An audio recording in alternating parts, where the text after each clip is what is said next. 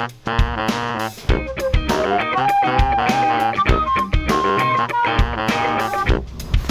afternoon, Fabcasters. This is R-Bar with the About Home Driving Time podcast. And I think it's time to revisit the I'm about to go home prayer, because I think it should be a lifestyle.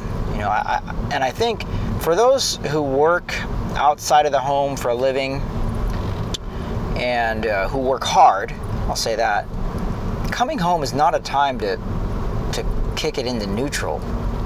It's not even a time to downshift. It's a time to kick it into gear. So, I got a Hydro Flask full of tea, and I want to treat walking into the house as not a time to relax, but a time I choose to treat it as not a time to relax, but a time where I get to kick it into gear and do my real job. Like going to work and putting bread on the table is good, and it's a part of what God has called me to do, and that's to be light in the midst of a workplace.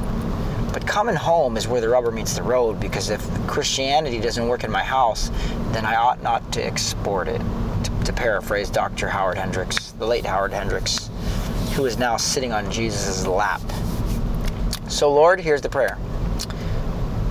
Lord, thank you that I get to come home today. That in and of itself is a gift. Thank you that my children are there today. Thank you that my wife has been with them and has been a reflection of your grace, your love, your mercy, your truth to them. And now, Lord, as I walk in the house, I give you full reign and freedom to express yourself to them through me, through the volume of my voice, through the tone at which I use my volume, through the touch of my hands, and the relentless amount of patience, the reckless love, the leaning in towards, and the pursuing of my children's heart over modifying their behavior. Lord, I praise you for every instance that's going to remind me through my children that I control nobody and nothing.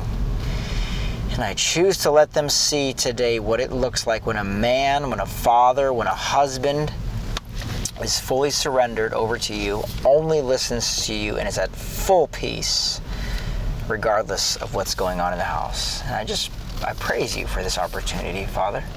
I thank you in Jesus' name. Amen.